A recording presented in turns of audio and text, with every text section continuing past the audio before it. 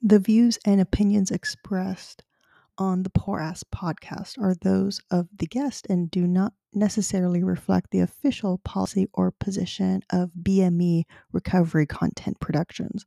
Any content provided by our guests are of their opinion and are not intended to malign any religion, ethnic group, club, organization, company, individual, or anyone or anything.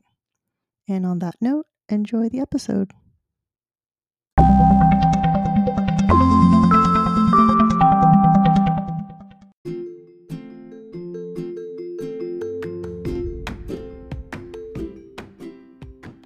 Hey everyone, thanks for listening. I have a new website. Go to www.poorasspodcast.com for episodes. That's www.poorasspodcast.com. So if you hear vcomedy.com, that is the old website. Go to www.poorasspodcast.com for episodes and enjoy the show. Thanks for listening. Thanks for supporting. Bye.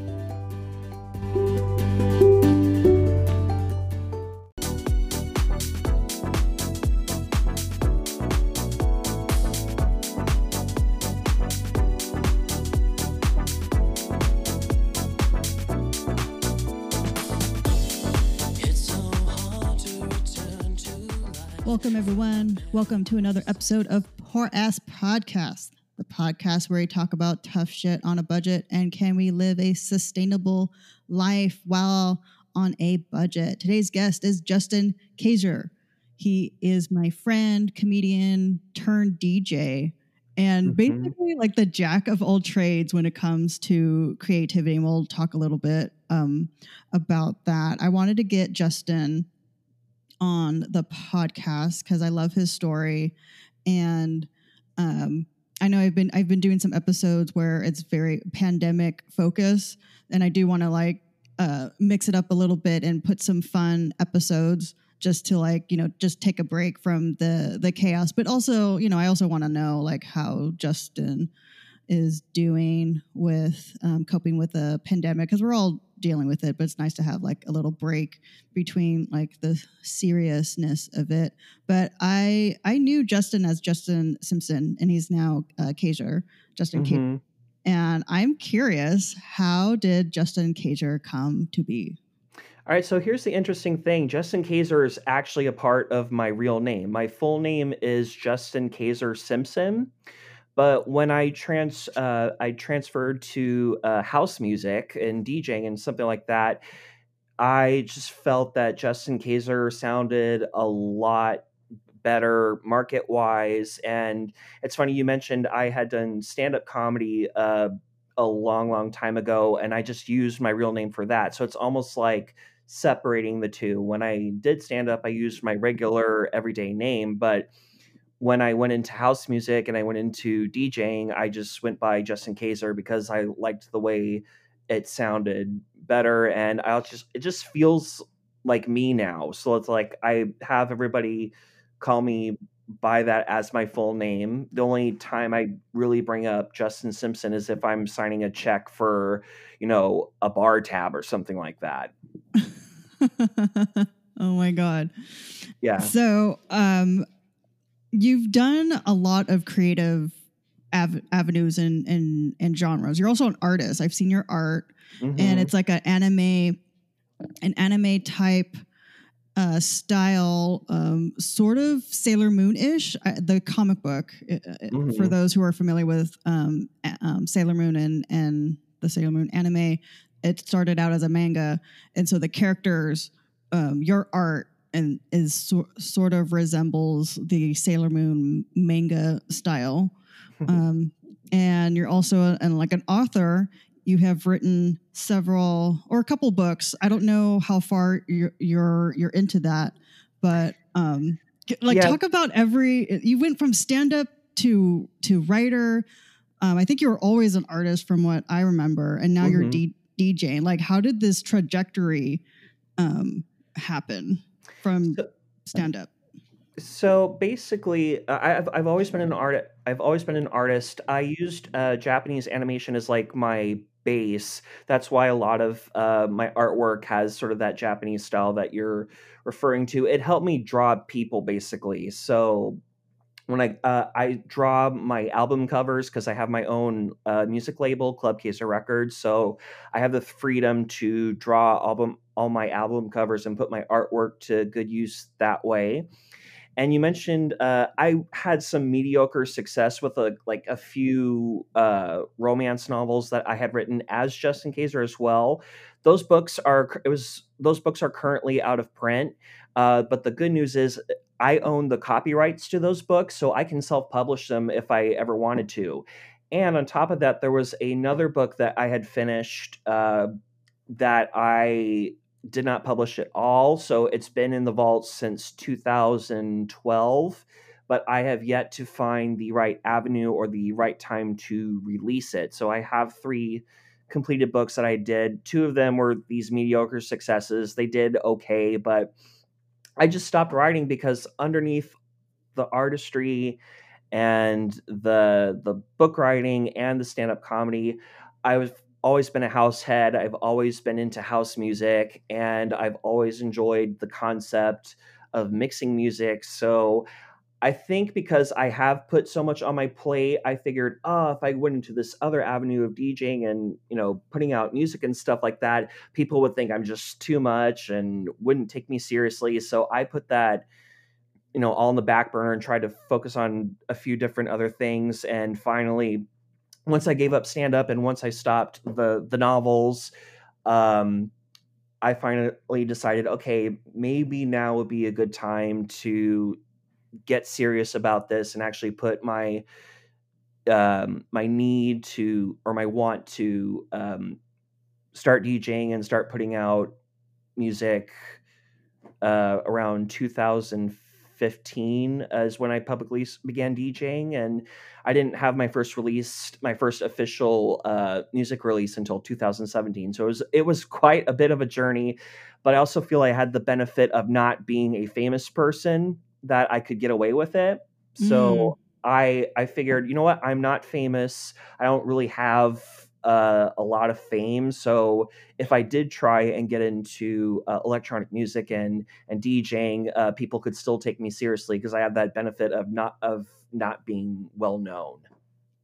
It's funny that you mentioned that you're taking advantage of these transitions when you're not famous, because it's you see this so many times where an A-lister tries to do something else and like they get this huge like backlash and be like, what are they doing, and the criticism, and as an artist, like, I mean, I'm just speaking but on some level, it's true. Like we're sensitive. We're sensitive to Hmm. I'm sensitive to any type of feedback, compliments. I'm getting better on the compliments, but the thumbs down on YouTube videos or I don't know, just any type of that is just like really like, I mean, I've done a lot of work to just ignore it, but Yeah. I can't help but just be affected by it. And I've seen you since I've known you since the beginning. Like we Hmm. first started as comedians, and I've seen Hmm. you do storytelling. Like I remember peer reviewing like Christopher, was that the book? Yeah, Christopher. That's the book Christopher, that never got published. the book that never got published. But you're So one of the few people that had the honor of actually getting to read it. I really like that book. I'm probably going to go off on various talking tangents, but I just feel like when I'm with you, I do go on a tangent. And I just remember reading that book, and one of the characters is based on rest in peace, Barbara Garber. Yes, yeah, I called her Shelly Manders in the book, but I'm so glad you picked up on that because, yeah, there's a character in that book who is based on this one comedian that you and I both know. Her name was Barbara Garber, and she wore like this beautiful turquoise like blazer or something like that, and she had the signature laugh and red hair that was in a bob. And I basically gave her the A-list treatment when I wrote the character of Shelley Manders, who's basically this like famous Las Vegas comedian who had quite a career, and she's happy just not traveling anymore and just doing shows at a hotel or whatever. And but yeah, so I was very big on including bits and pieces of myself in that book at that time, and I wrote that book between like 2010 2011. So it's pretty much a time capsule of everything that I was feeling and people I was meeting at that time. And um I just don't really see a moment when I can release that book. Maybe it's just time and focus all of my energy onto electronic music at the moment. But I'm so happy you remember that book. No, yeah, I totally remember it. And that book, like specifically, from what I remember, it had a really great storyline, and it was like a mystery, or Hmm. it was like a murder mystery. Yeah. Um, I really like that aspect. The villain was just like, I just remember the villain being like, wow, this guy's like pretty fucked up. Um, Yeah. The villain was Randall Black, and he was a narcissist. He was a grandiose narcissist, and who thought he could buy his way through everything. And I think if I look back on that, there were some aspects that I thought were over the top, but with the way things have been going now in today's world, and the more I have learned about narcissism and the different types of people that there are, it's really not that off from real life. So I, I remember that character, and I do remember him writing him to be grandiose. But I think if I were to read that character today, I would probably say, "Oh, this villain is no different than so and so, or whoever." yeah. And I'm still not done, but I'm still reading um the Lake Angels Oh, the series, Aquarian Angels series. Aquarian Angel Yeah, series, which I could totally see that as like a series. 'Cause, yeah, yeah, I mean it's sort of like not quite. It's not True Blood. It's more. It's very like oh, how can I put this? It's like magical. yeah. The thing is, when I wrote the Aquarian Angel series, and there's only 2 books in that series. That's the book excuse me, the series that's currently out of print and that I own the copyrights to, thankfully. There was River, and then there was Lakes. When I wrote those books, I was really into Anne Rice, and I was interested in the concept of cosmology. And I remember getting a headache writing those books because although I enjoyed the romance aspect of it, I was trying so hard to make sure that I had a good cosmology that people could get into and wasn't too over the top and wasn't too ridiculous. And it's funny you bring those books up because I remember not too long ago, I think I picked up River and I read a couple of the pages. And I remember thinking to myself recently, there's some good ideas in this books, but I probably would have done something a little bit different with like this character or this situation and stuff like that. But I'm glad you remember those books, and like Christopher, hopefully one day I can get those self-published and out there for people to read. So we're not just talking about it, but people can actually go out and read the books for themselves. Mm-hmm. Awesome. So from the Aquarian Angel series and DJing, like when, because you were always like a house head. That's, well, I Yeah, learned something from you. Had no idea. yeah. So when did the DJing start like really taking off for you, and how has DJing compared to the other creative avenues that you've taken, how has it affected your emotional mental budgets, like in your physical being and create in your creative side? Well, the thing is with DJing is like, unlike stand-up comedy, unlike writing, and unlike any other creative venture I've taken, DJing has never gotten old for me. It's always on my mind. It's something I think about when I get up in the morning. It's something I think about when I go to bed at night. It's something I think about after the gig is done. I think I first got into the concept of DJing um, after I bought my first house music CD, which was Ministry of Sound's Clubber's Guide to 2001, and I bought it at this little boutique on in Santa Monica. And it was the first time I had always liked house music because my family had got premium cable for the first time in like 2001, and that's when they had like all the music channels. So of course I listened to the dance music channel, and I would take down notes, and I would listen to it so much I would get to the point where I would recognize the same songs looping over and over again. And when I bought the compilation CD, Clubber's Guide to 2001, that was the first time I had ever heard music mixed together. And I was so blown away by that concept of having music just blend all at once so you could be dancing nonstop for an entire hour. It's like I have been listening to music from beginning to end with like a gap in the middle for all this time. And to know that I could blend it all together to just keep it going. I want to know how to do that. I want to know how to, you know, I think that was just the moment for me. It's like, this is something I really, really want to do. And I'd say I just kept on collecting music and learning more about the music I liked and where it all came from. And then I think I made like little mix CDs that weren't really good around like 2004 when I got into, or when I was in high school and stuff like that. And I was able to, get my hands on computer programs where you could mix music together, and I burned them onto CDs, and then I would hand them to friends to see how they liked them. Then I started learning more about beats per minute and mixing and key and stuff like that on my computer. And then my mix CDs got a lot better. And it wasn't until 2015 when I DJ'd publicly for the first time. It was for a private party in San Francisco. And when I did that for the first time, I was completely nervous, but I never looked back after that. Oh, cool. That's Yeah, awesome. thank you.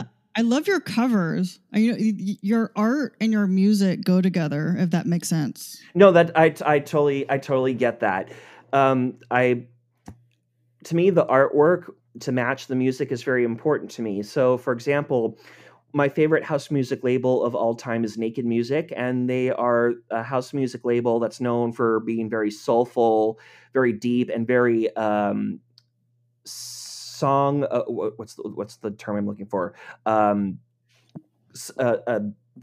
have a huge focus on songwriting, and their covers are famous for having like these like goddess type women who are nude, but it's not objective. It's very sensual. It's very artistic, and it's very uh it matches the mood of the music. And like I could stare at those covers for hours, or I could stare at the covers while I'm listening to the music that's on those albums, and it matches. So when I got into the business of actually making music and putting stuff out, it was important to me that the album covers that I put out on my own label anyway matched, so that people could get the same vibe that they get from the cover. And it wasn't just a selling point, but it was actually like the two matched together. And to me, that's very important to have. Yeah, awesome. I reflect on my own like creative path where uh, it was the financial crisis where I noticed I wasn't performing as much. I was still doing it more so like in the recover on the recovery side than any like public open mic. And then I moved in 2018, and I did a couple of open mics and stuff, and then like basically like stopped. And like I only do it really like in recovery in recovery like conventions and whatnot. And I'm like more comfortable doing comedy in the recovery community than I am in other places. And I did this podcast And it's always, here's the thing, like it's always going to be with me. I don't know how you feel, but I will always have like the comedic soul, and whatever I do, like I wrote a screenplay based on a relationship that didn't work out, and Mhm. and the screenplay came based on a Facebook post. Like I posted about what happened, and then one of my comedian friends was like, "This reads like a screenplay," and so it sparked inspiration. I just um, wrote out this screenplay, this film short based on that relationship, and and I wanted to film it, but just didn't happen like yet. And well, now it's COVID, so definitely Mhm. not doing that.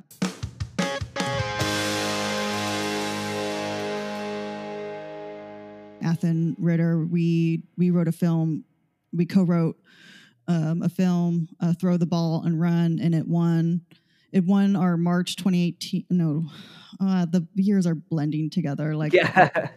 our March film challenge, and then we submitted it for a film festival that my acting coach runs, Bay Area Actors Film Festival, and it won best ensemble, and I played the lead, and Athen directed it, and low budget, but it was so much fun, like making it.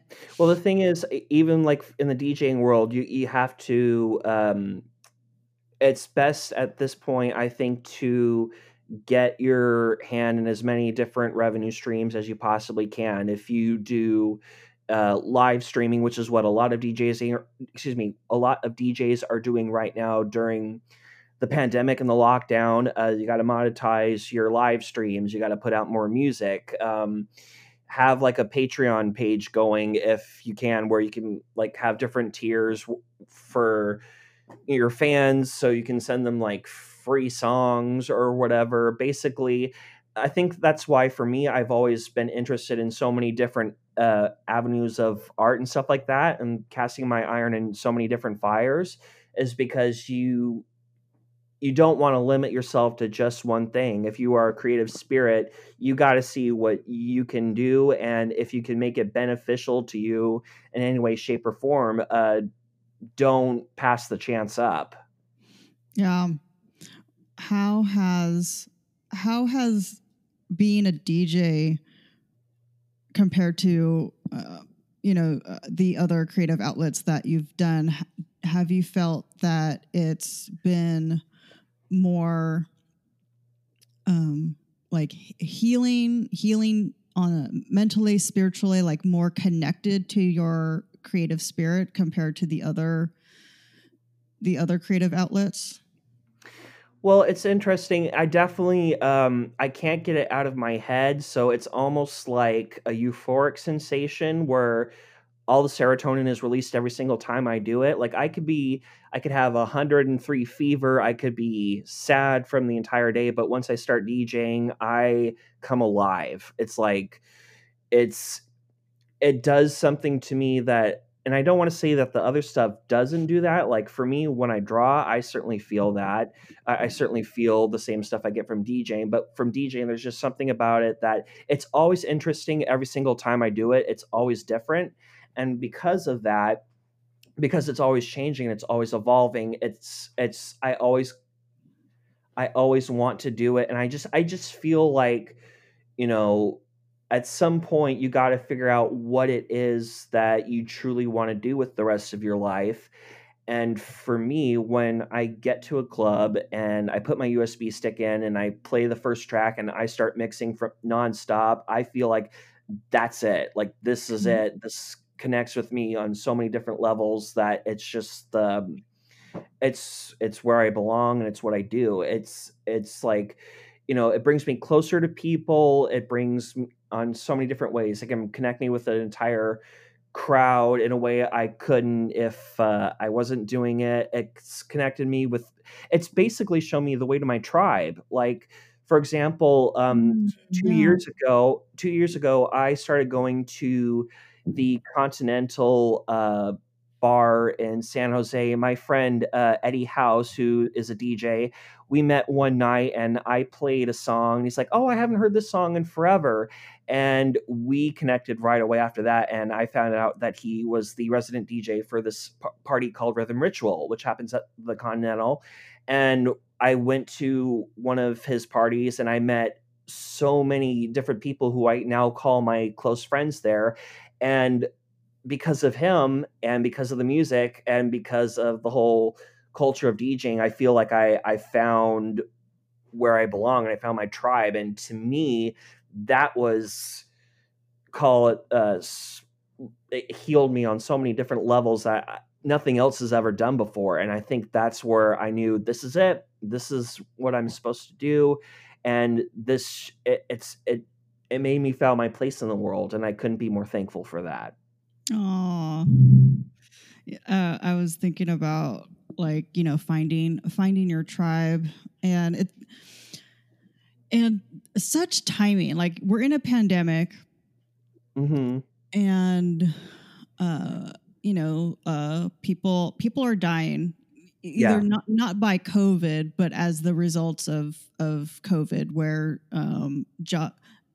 jobs, the gig economy, where artists were dependent on, like, Hollywood has shut down, and there's some productions are slowly getting back on, but it's not a full entry into production. And I know with DJing, they're streaming, but I don't know if you heard this. Did you hear about, like, cease and desist orders because DJs are they're using music, or they can't broadcast, like, music because it's streaming, and, like, I'm like, Yeah, that's no, crazy. That is I crazy.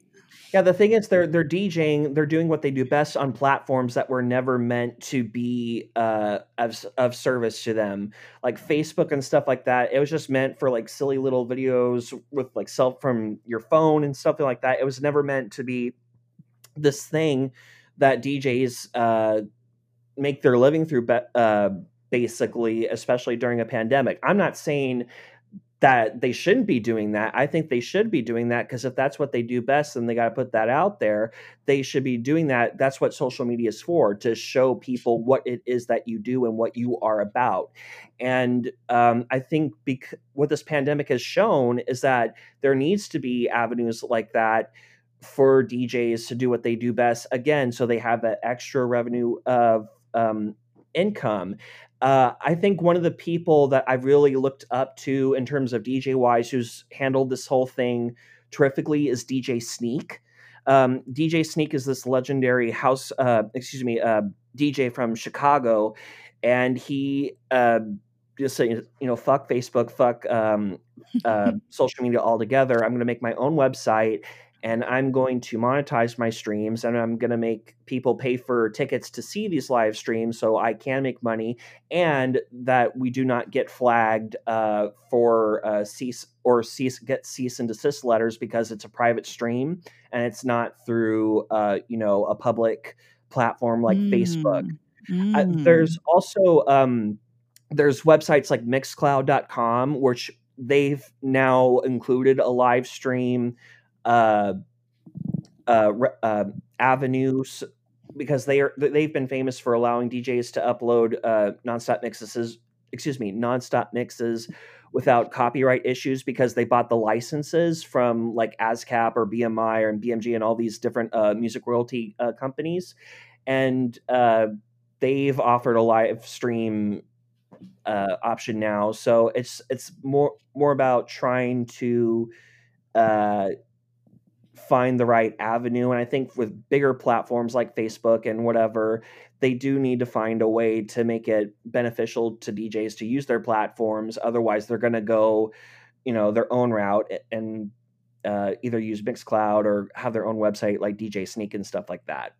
What have you done? So me personally, I have not DJ'd publicly. since April of 2020. That was the last time I was in a club. I've been more focused on my music aspect. Now, granted, the music does not bring in a lot of money, sad to say, but that's the truth of the way that things are music industry wise. Because music basically right now has become like a business card for artists. So it's basically like, hey, if you like what I hear, I can perform for you live or do something for you. Or you have a song that goes viral on a YouTube video or on through a Spotify playlist, and you can get lucky that way. But for me, I've just been more focused on putting out different remixes of songs. I had a EP that came out this year with my friend Infected Sun, who's this amazing chill house producer from the UK.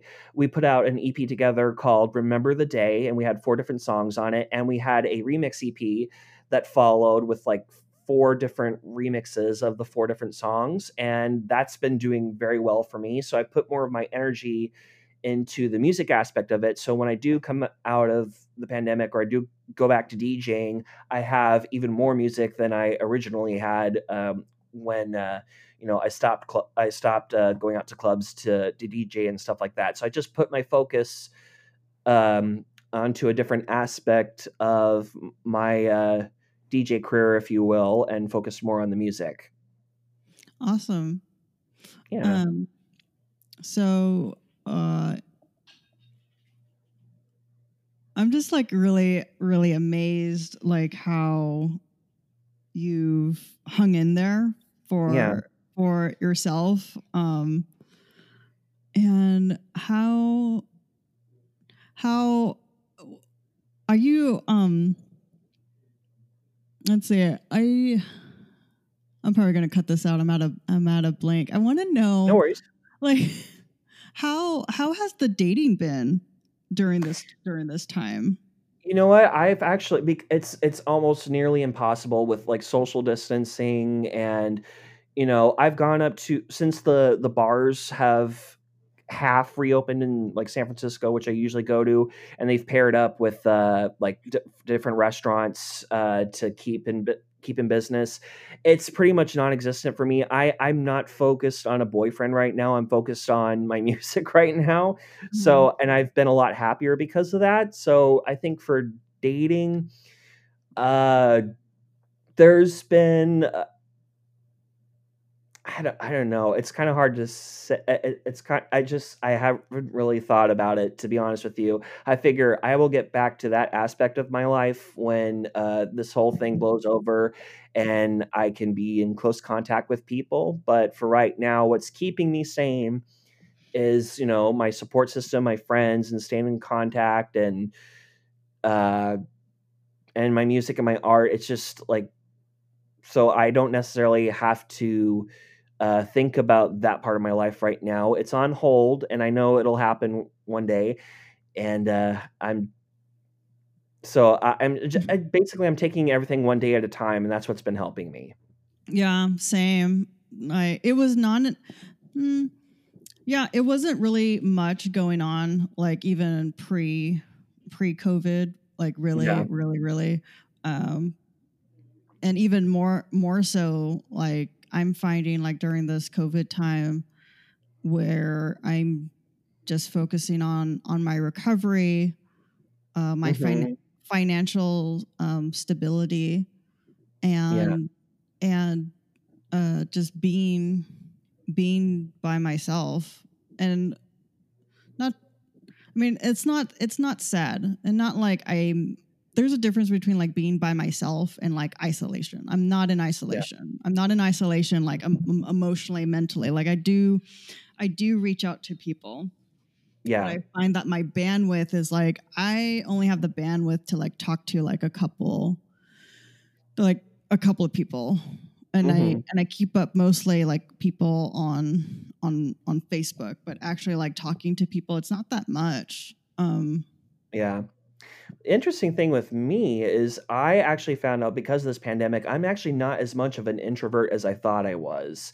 Pre 'Cause I always thought, it's funny, I always say, like, DJs are introverts who like to go to parties because we control what happens, but at the same time, it's just us at the DJ booth, and we're not necessarily interacting with the crowd. But I found through the pandemic, I actually do like interacting with people. I love my friends, and I love, getting to know people for whatever reason, whether it's, romantic or platonic or whatever. But it's just, I realize that, I do need to be around people, but at the same time, I also know that I can be fine even if that's not always the case. Like if I'm not always going to be around people. Just I'd say again, take everything one day at a time and don't take anything for granted, including the time to yourself. Mm-hmm. Yeah. I've been thinking about you're still living with your mom, correct? Yeah, I'm with the family at the moment. How's your family doing during this time? We're hanging in there. I'm I'm doing luckily I still have income coming in, so I know we're going to be okay. I'll just leave it at that. But luckily, I have a really good family and a really good support system, so I am not too worried about our well-being. Or so, it's just I guess I don't really know what I'm trying to say other than we're fine. We're That's okay. good. That's good. Yeah, I'm in quarantine with my brother, and yeah, he's an inventor and a scientist, and he's been in the semiconductor industry for over 20 years now, maybe Mhm. a little bit more than that. When this whole thing went down, we had a house meeting and talked about entering and exiting the apartment, and we looked at the layout of our condo, and we actually have a spare closet that we have designated as our outdoor gear. So our outdoor shoes are in that closet, and our outdoor like parka and coverings are in there, and our masks. He happened to have the N95 mask because Cool.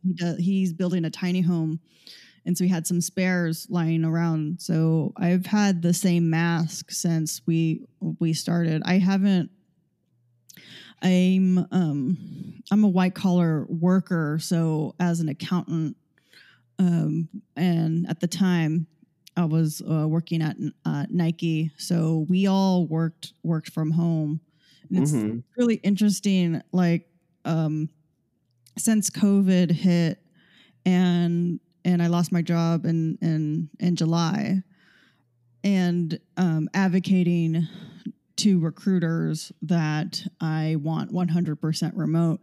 And it was just slow. It wasn't really hitting the consciousness of the employer on the importance of, because I would ask, like, is it 100% remote? They're like, well, no, you still need to come in. I'm like, no, sorry, I can't take it. And just having that balance of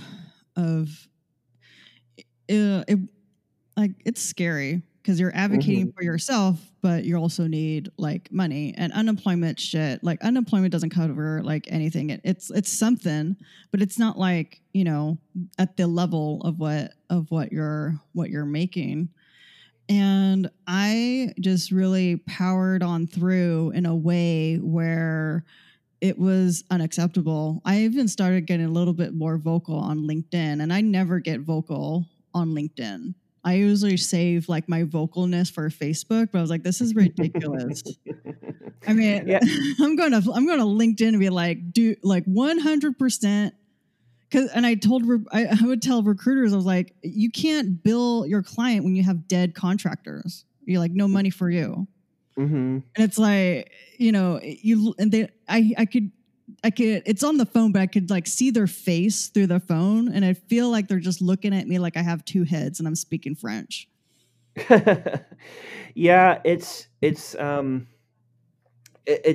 think the more I think part of that just has to do with growing up and getting older. Like the more you realize, I don't got much time left, and I don't know how much time I'm going to have left or what the future's going to hold for me. So I just have to be blunt and upfront with it. And I realize that's usually the best route to take. It's always good to self advocate for yourself. And I'm glad you see the importance of that. It's one thing I've realized in whatever venture it is I have in terms of my job or whatever, that um, I be vocal for myself. Otherwise, no one else will. It's just the reality of it, and it's tough, especially when you have to do the motivation for yourself. But I think that that's important, and you should definitely. This is to anyone, to self advocate for yourself, because it's you know the just go on and say it, because we don't have much time, and we don't it you don't want to spend the rest of your time pondering, well, if I had just done that, just do it. You know, kind of the, I don't know. Yeah, I think I went off a little bit of a tangent right there. yeah, I'm But just remembering pre-COVID, the times that I have advocated for myself. Let's see, it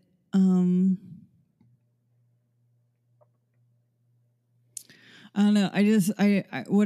I remember the energy, and what I'm coming up against, of like your trouble, when really it's like you just want a safe place. Like, I want to go to a work place where I'm not bullied, yeah, and people respect each other in a way that sexual harassment is like all about power, and like all the trainings, and even like when it comes to resolution, like when it does happen, like how it was dealt before, in my experience, was like, oh my god, Veronica said something, like, oh, we're in trouble.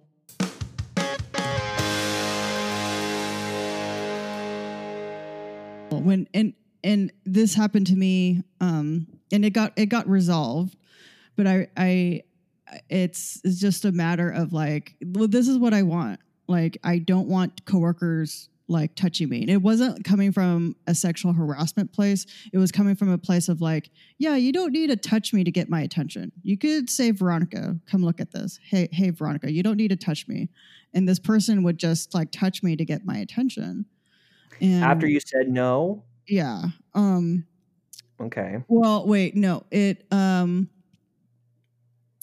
I I didn't say don't touch me. I said like there's other, you could just call my name. You don't need to actually physically touch my body to get my attention, but it would still happen.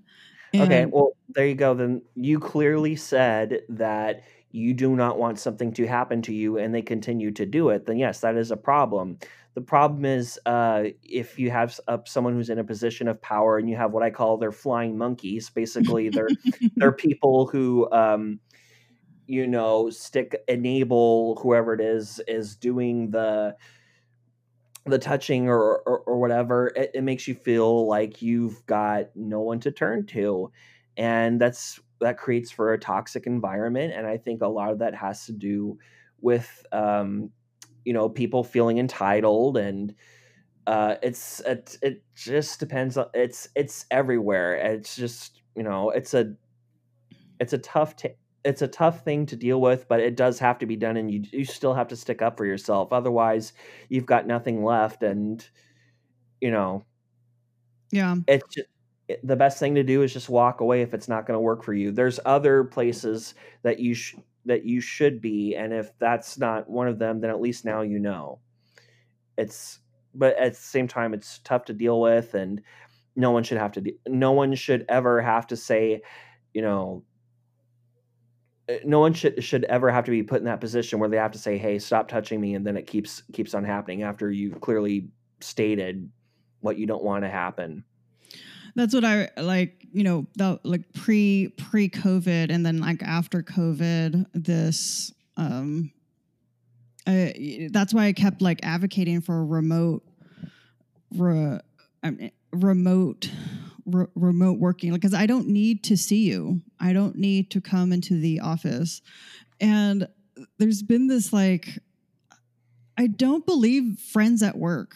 Like, I don't understand that concept. Like, if I want friends, I get it outside of work. What's coming up for me, like even during this pandemic and working remotely, is that I think it's unhealthy to have friends at work. Like I'm professional, like I'm friendly. I'm not a total like dick, but like I don't care what happens outside of this room. Like I don't want to hear about your husband. I don't want to hear about what you did, in the over the weekend. And like, do you care? Do you honestly care? Because no CEO has ever come down the pipeline to like have vested interests in their employees.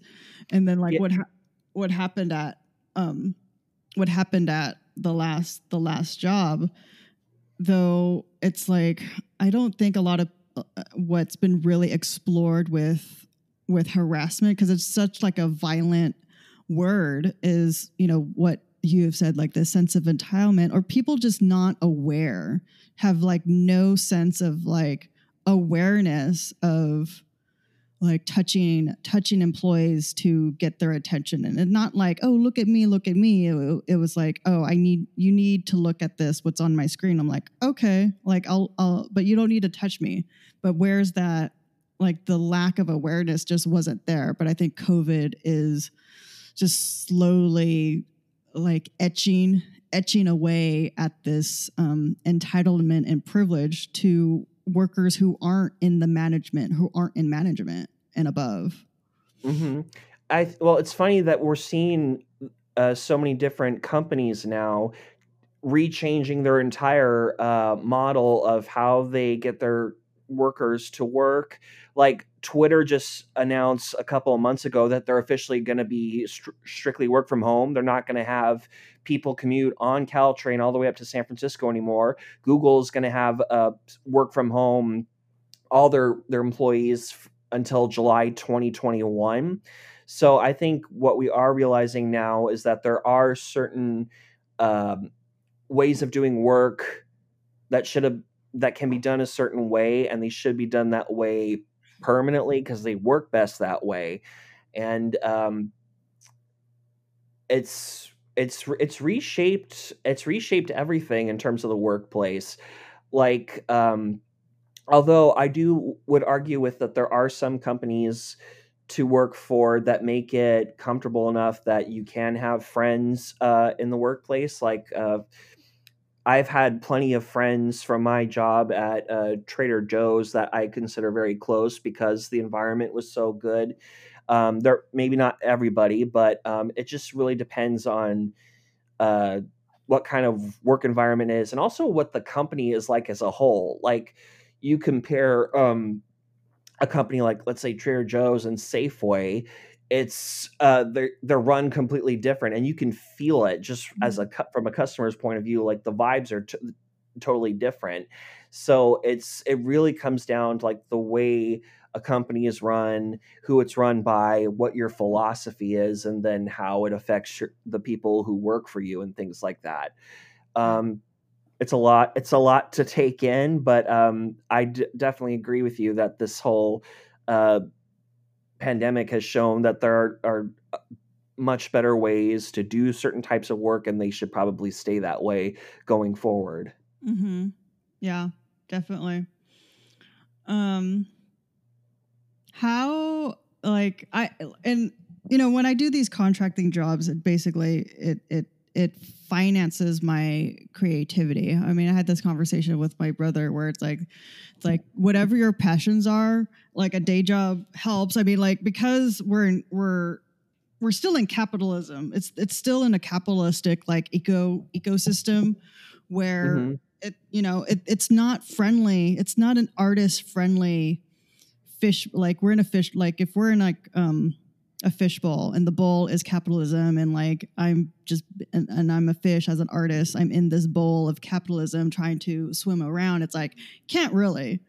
And like even like how it's structured, where you have to be like someone big or A-list or a big name to really pull the money, and these working DJs are just like hanging high and dry. You know, now there's platforms getting out there to support like all level of DJ, whether you know Mhm. from the Tiesto to like guys like you or Mhm. people like you, like or either starting out or they've been doing it for a while. And you know, I'm curious, like if after COVID, will this change like how art can we as artists make like you know have a chance at making a sustainable living without like you know being in this capitalistic ecosystem like crushing us, because it's crushing artists. There's absolutely like no, it's not friendly for creativity. um Yeah. Well, the arts have always been a hard thing to get into. You can guarantee, like thousands and thousands of years ago, when Aristophanes did the first play in set at the the Colosseum or whatever, you could guarantee there were people saying, don't bother getting in. It's all rigged. You won't get the part or whatever. It's just it's always been a hard business to get into. So I think for artists, we're finding new ways to get our messages across to certain people during a tough time, like let's say a pandemic or so. However, I think eventually, like for me as a DJ, when nightclubs reopen again and bars become open again, or music is going to be needed to be provided, the hustle's just going to continue. It's always a hustle, whether you're underground or if you're an A-lister. So whether you are a DJ Sneak or a Calvin Harris, or if you're a Justin Kayser, it's always going to be a hustle no matter what. You're always going to need to put out music. You're always going to need to it's the same thing as being a comedian. One of the things I learned about trying to get into the world of comedy and getting stand-up time was you need to be doing at the very bare minimum, you need to be doing stand-up at least once a week, or do as many open mics as you can. It's that hustle as an artist is always going to continue, whether it's post-pandemic, pre-pandemic, or during the pandemic or not. um, I think there might be new opportunities because of this that we have discovered, like such as streaming or monetizing our DJ streams and things like that. But it's always going to be a hustle no matter what, whether it's a capitalistic government or not. I mean, it doesn't sound very beneficial if you are in a capitalistic type of society, but at the same time, no matter what the type of government, that there's always going to be a hustle no matter what, because the arts are so competitive and there's so many great artists out there. And it's all about, a lot of it's luck, unfortunately. I hate to say it, but a lot of it's luck, and then some of it is hard work, and sometimes it's a mixture of both. But that's what keeps it interesting for me anyway, to want to keep doing it. One, because I just love it so much, and whether I am financially successful at this or not, I'm gonna keep doing it either way. yeah, that's a good attitude to have. That's important too, because we're talking about like you know the the creative source as a means to like fuel like all your houses, to put it that Hmm. way. You know, your mental house, your spiritual house, your financial house, and you know enough to be sustainable, like enough to like yeah, I can pay rent doing this, I can buy food, I can support the travel. And Yeah, I'm appreciative now. I mean, like Patreon came up like before COVID, but yeah, even more so, these platforms have just like exploded. Like Zoom was just this little, like I've heard of it before, but then pandemic happened, and then it just like exploded, and like Yeah. they had some security issues, and they have since addressed them.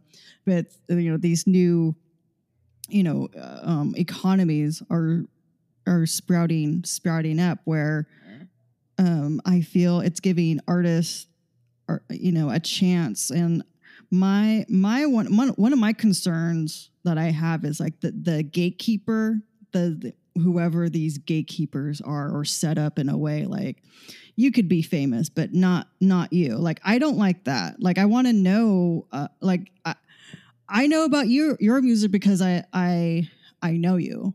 Yeah. And I'm on I had Pandora for a little bit. I have my Apple like music, but when I had Pandora, that's how I found out about new music. Like, a track Mhm. would come up in the Yeah. randomness of the algorithm, but like, who's controlling that algorithm? Like, but that's how I found out about new music. But at the same time, it's like, who are these gatekeepers? Is only a certain type of musicians get to go in and be exposed? Like, that's what I would like, more accessibility to other artists that are out there, and I'm not like being dictated to like listen to this Mhm. musician, but not like that's how like radio stations that used to be. It used to be like just there's an actual DJ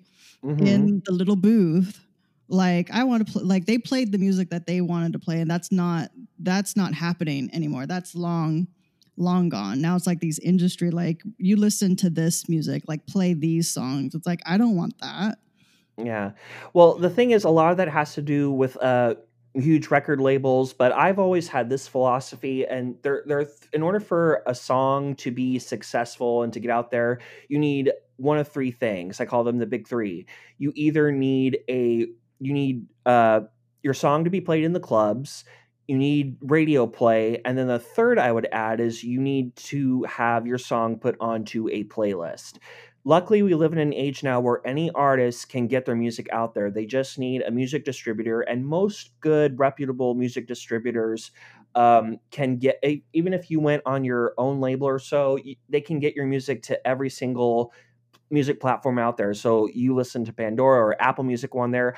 I am on Pandora and I'm on Apple Music, and I run everything on my own label. So I'm able to get my music out there. The thing is, as the problem, the big difference is with if I were signed to a major record label, they have promo like crazy. They send out your music to all the all the radio stations. They have certain deals, back end deals, where they can get your music played or put onto playlists and stuff like that. But for me as an independent artist, I have to do the hustle myself. I have to submit my song through Spotify to be chosen for one of their playlists, or I have to send out promo copies of my upcoming single to many different DJs and see if they will play it. And it's just again, it's a constant hustle. But at the top three, you need club play, you need radio play, and you need your song to be on a playlist with lots of followers. So it's there's many different ways to get your music out there and not have it be dictated to you.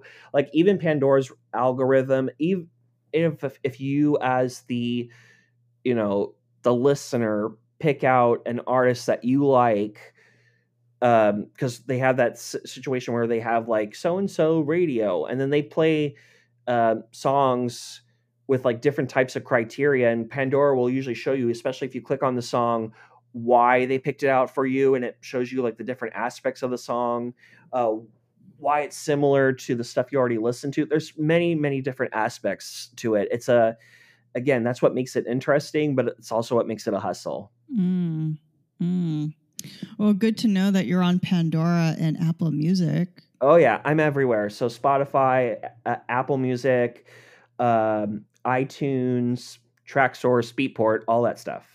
Yay, cool. That's exciting. So we are at we are at the end. Where can people find you? So I'm on Instagram at Justin_Kayser. And my upcoming single, It's Not the Last Time, will be out October 6th with remixes by Mark DeMeo and Guy Scheiman. And that'll be available everywhere on Spotify, iTunes, TrackSource, Beatport, all that good stuff. Cool. Are you any plans to do like a live stream? I don't have the equipment and my computer needs to be updated. So I definitely need to invest in more equipment before I can start live streaming again, or at all, I should say. Otherwise, I have plenty of pre-made mixes on my Mixcloud page, mixcloud.com/Club Kayser Pool Lounge. And I have daily shows that come on the first week of every month. So the first Friday is the pool cast. First Saturday at 6 p.m. is night swim. And then on Sundays, the first Sunday of every month, it's brunch jazz. So I have a whole bunch of different avenues going on for me. And yeah, check me out. I think you'll find something you'll like. Yeah, I've been listening to your YouTube channel. Oh, right on. The one you got a couple. I'm reading the Justin Kayser channel. Yeah. So I was listening to the DJ mix. Oh, right on. Yeah, it's an hour and 13 minutes. It's pretty sweet. Yeah, that particular mix was done for a friend of mine. His name is Ivan Ruiz, and he has a podcast of his own. And I just uploaded my music from that from that particular podcast onto my channel, and I included some of my artwork and stuff like that. And I'm very proud of it. It's got some good selections in that mix. Mm-hmm. Oh, interesting thought. Let's see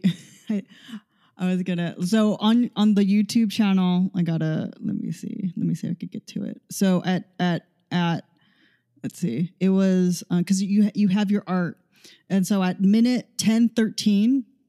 Yeah. Minute 10:13. I don't know if you noticed this, but if you go to minute 10, no, I'm sorry, minute 10:30 on the YouTube channel. So the entire piece is two men like sitting down. I don't know if you could go. Okay, I'm going to that channel right now. This is funny. I got to share this with you. Okay. So if you go to minute 10:30 and you go to that and like just like pause it. Let me see if you're there. Okay, so this is the Justin Kayser DJ mix. Yeah. Okay.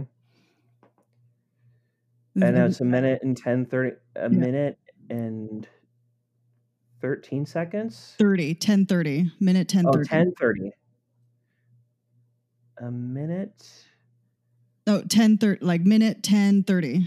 Oh, 10:30. Like 10:30. I'm sorry. Not a minute 30, but 10:30. Okay. The 10:30 minute. Okay, almost there. And I am pausing it. Okay. So that's his arm, right? Yeah. That's his arm, but it kind of looks like a butt. And like that's the shadow of his muscle. That's so silly. So his arm, the tan part, so that's the butt. And I thought, okay, because I know you do like homoerotic like type art too. And kind of. Yeah. And I thought this was one of your pictures where, okay, here's this guy.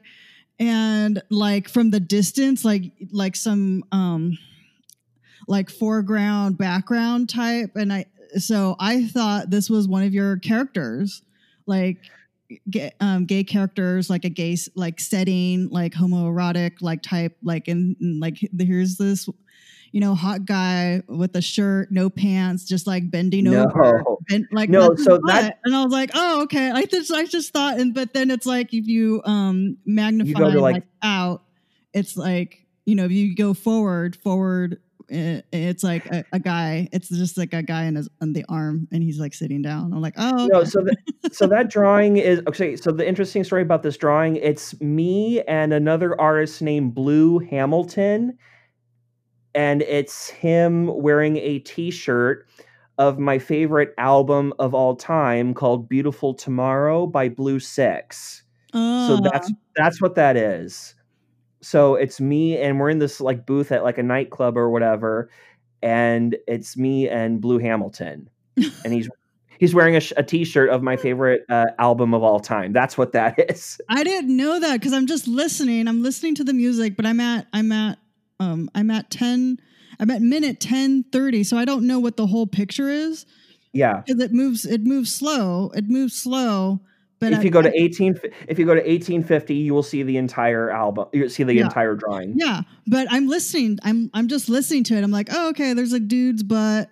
No. Bending over, and I thought because I know you do that type of art. I thought that was just one of the pictures that you uploaded. I would never do that, especially on YouTube. Oh, and yeah, I'm certainly not going to do it for. I'm certainly not going to do it. It would have flagged it, maybe. Oh yeah, for sure. And I certainly am not going to do that for an album cover. So it's like.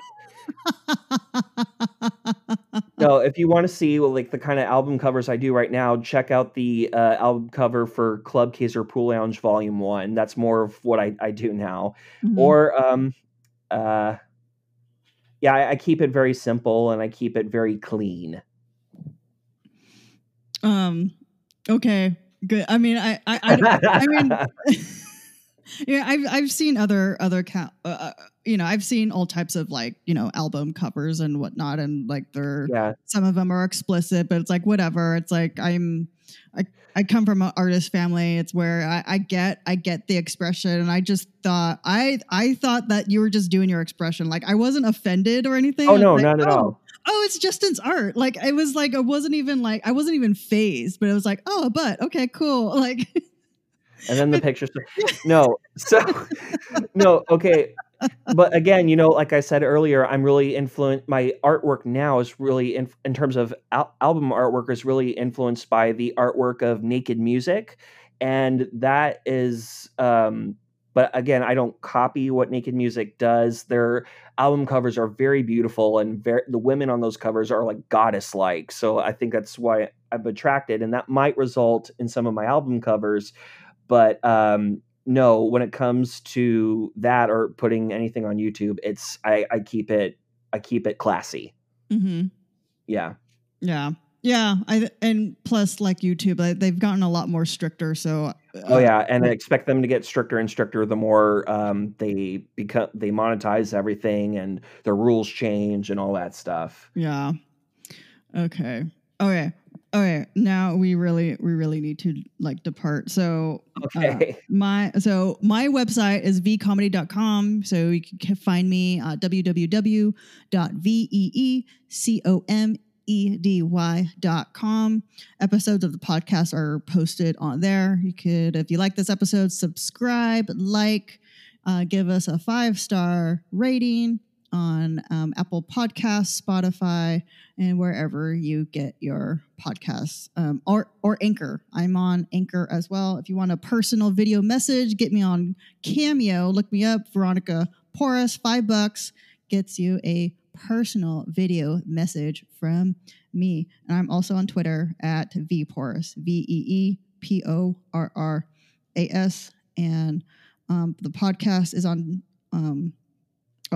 I'm sorry, that's Instagram. Instagram at vporras.com, Twitter at Veronica Porras, and Instagram for Porras Podcast, PORASS, PODCAST. And all that information will be on the show notes. Same with Justin's info. Justin's info will be on the show notes, so catch him at a platform near you or online. Online for the time being, but just remember, it's not the last time. I will see you on the dance floor when all of this shit is done and over with. Yeah. So for updates, like what's the best platform to get any Justin updates? Like Instagram? Okay, yeah, Instagram it really is the best place because I'm a pictureaholic, so you'll see all of my album covers. I love using the was it the story feature. So just at Justin_Kayser, you'll find me on Instagram. Or if you're on Facebook, you can find my label's Facebook page. Just type in Club Kayser Records and hit that like button, and you'll stay up to date with everything that I put out music-wise. Cool.